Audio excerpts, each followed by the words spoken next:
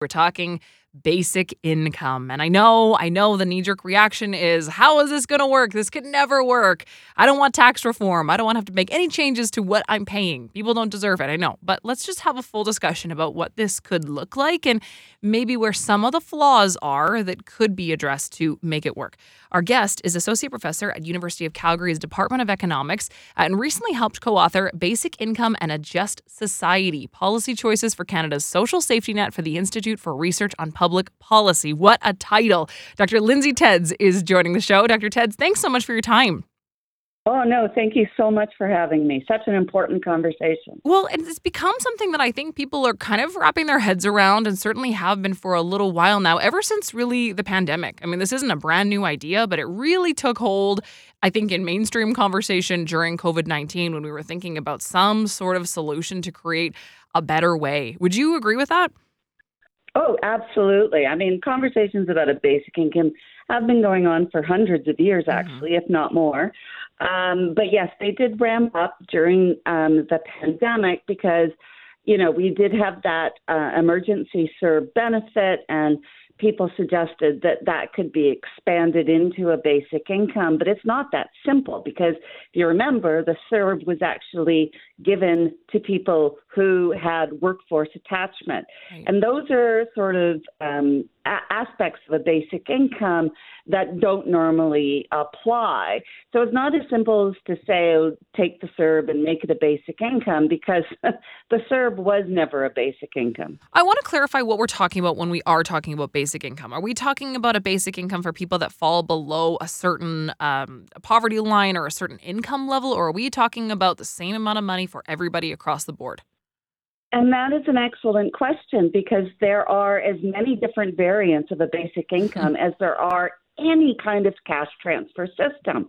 Is it a universal benefit? Will it be income tested? For the most part in Canada, basic income advocates fall more on the spectrum of it being an income tested benefit.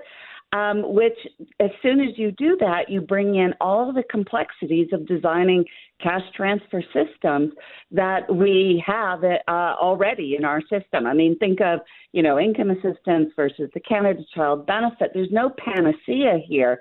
As soon as you have to start reporting on conditions like how much money you're earning every month.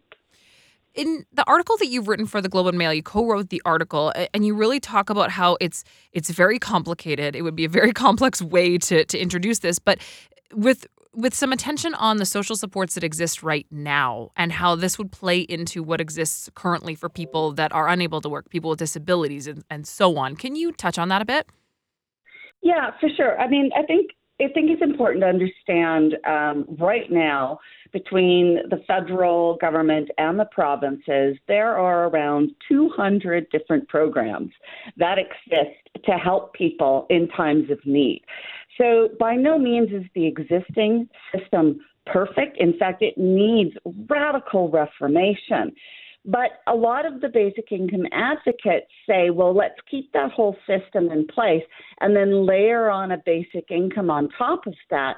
The problem with doing that is you actually bring in not only immense amount of complexity, but you have interactions between all of those programs and a basic income that lead to more than a small number of people actually being worse off. So it's really complicated. And you really have to pay attention to all of these issues and understand that there are people with different needs. There are workers who need support. There are people with disabilities who face barriers to work. And so there is no one-size-fits-all program here. We have to really understand the reason why our system is so complex is because people are complex and they have different needs, and we need a full suite of programs to best support them when they need that support. Dr. Tedds, as we're having this conversation, our listeners can weigh in real time and text in their reactions to this conversation. And I know basic income is one that it's a hot button issue right now.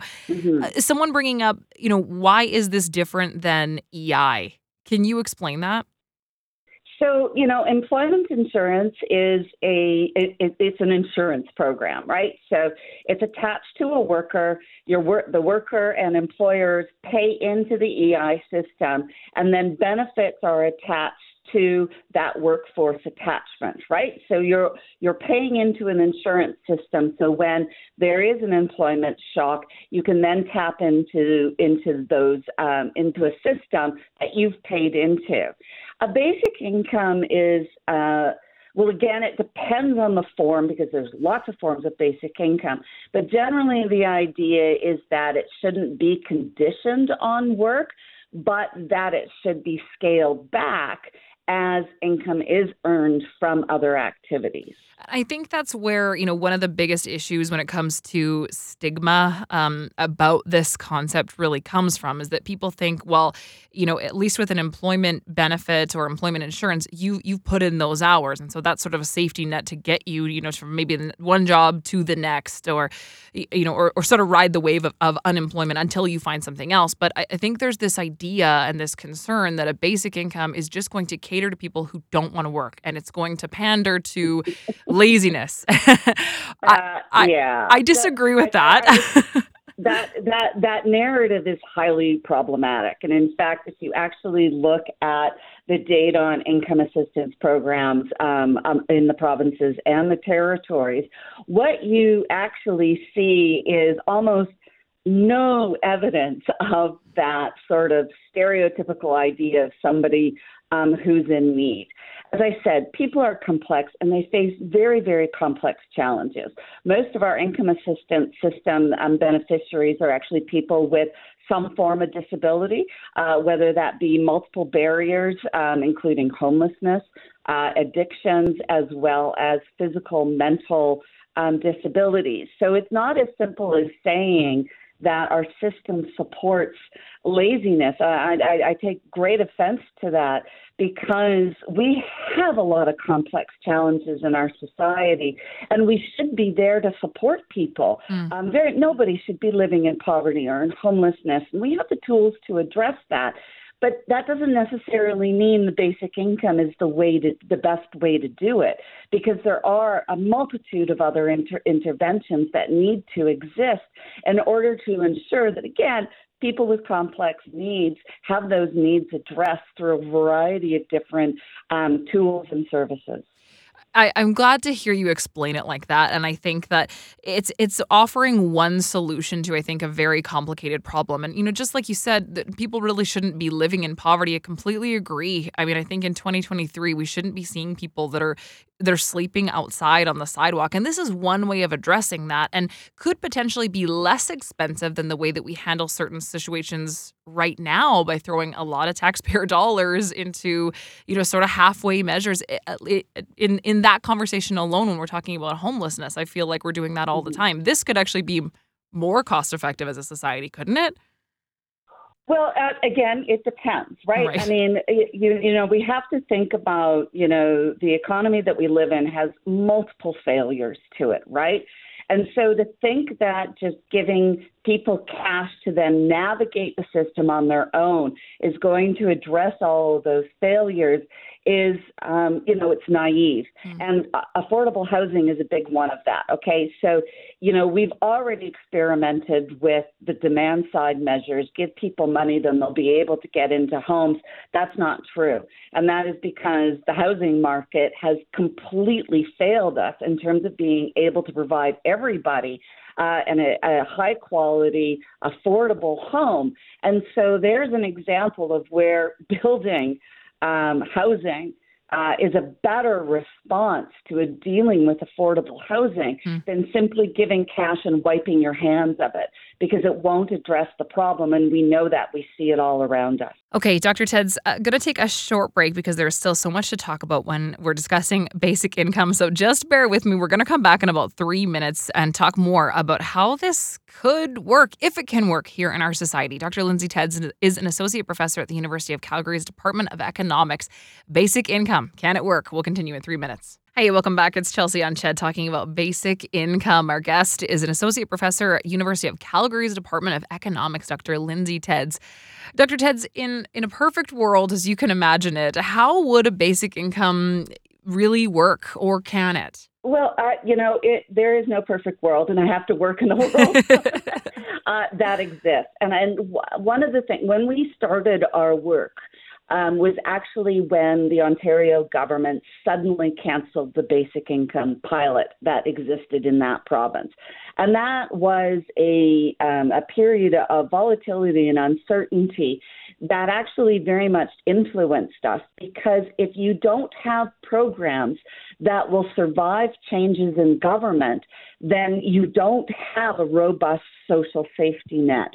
So we have to make sure that everything we do is acceptable to not only the people who need these supports, but also are supported by the community and are supported by parties that are going to get into power. Because the last thing you ever want is to have the rug pulled out from people, having them make decisions based off of having a program in place and then seeing that pulled out from underneath them. I mean, it was quite devastating. So I think one of the things that often doesn't filter into this conversation is that political stability. And we definitely know that there are parties who would dismantle the basic income if it was in place.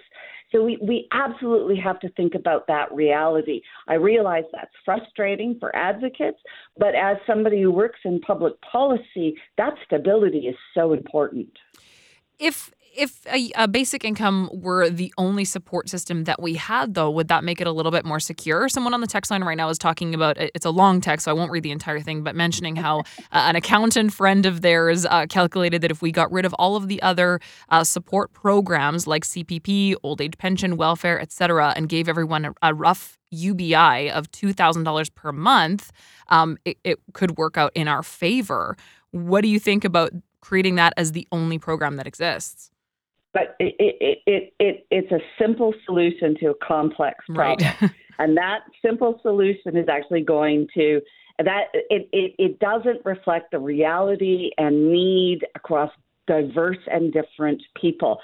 Think, for example, of a $2,000 basic income in Nunavut, which accounts for $24,000, when actually the poverty level of income needed in Nunavut is more like 60 or 70,000, right? So there is no one size fits all program. That there are people with different needs. People with disabilities, for example, have much higher expenses than other people. So again, a flat amount doesn't do it. And then when you get rid of these programs, you're also getting rid of underlying goods and services. In income assistance, for example, people have access to dental and health support. You get rid of that program and give them cash, they end up worse off because they don't have access to these really necessary and expensive services that actually keep us happy, healthy, and wise. Sure. Yeah, great point. Dr. Tedds, any final thoughts that you want to share with our audience? Well, when we're thinking about these kinds of systems, we very much agree with basic income advocates that the current system doesn't work. Our issue is we do not think that there is a solution to this problem. We think there's multiple solutions, and we really need to dig in on reforming the current system that exists and making that system work better for differing needs across Canada. Dr. Tedds, thank you so much for your time and for your great perspective. Really appreciate it. No, thank you very much. Appreciate this conversation. Of course. Dr. Lindsay Tedds is an associate professor at the University of Calgary's Department of Economics and recently helped co-author Basic Income and a Just Society: Policy Choices for Canada's Social Safety Net for the Institute for Research on Public Policy. Obviously, a lot of experience talking about basic income.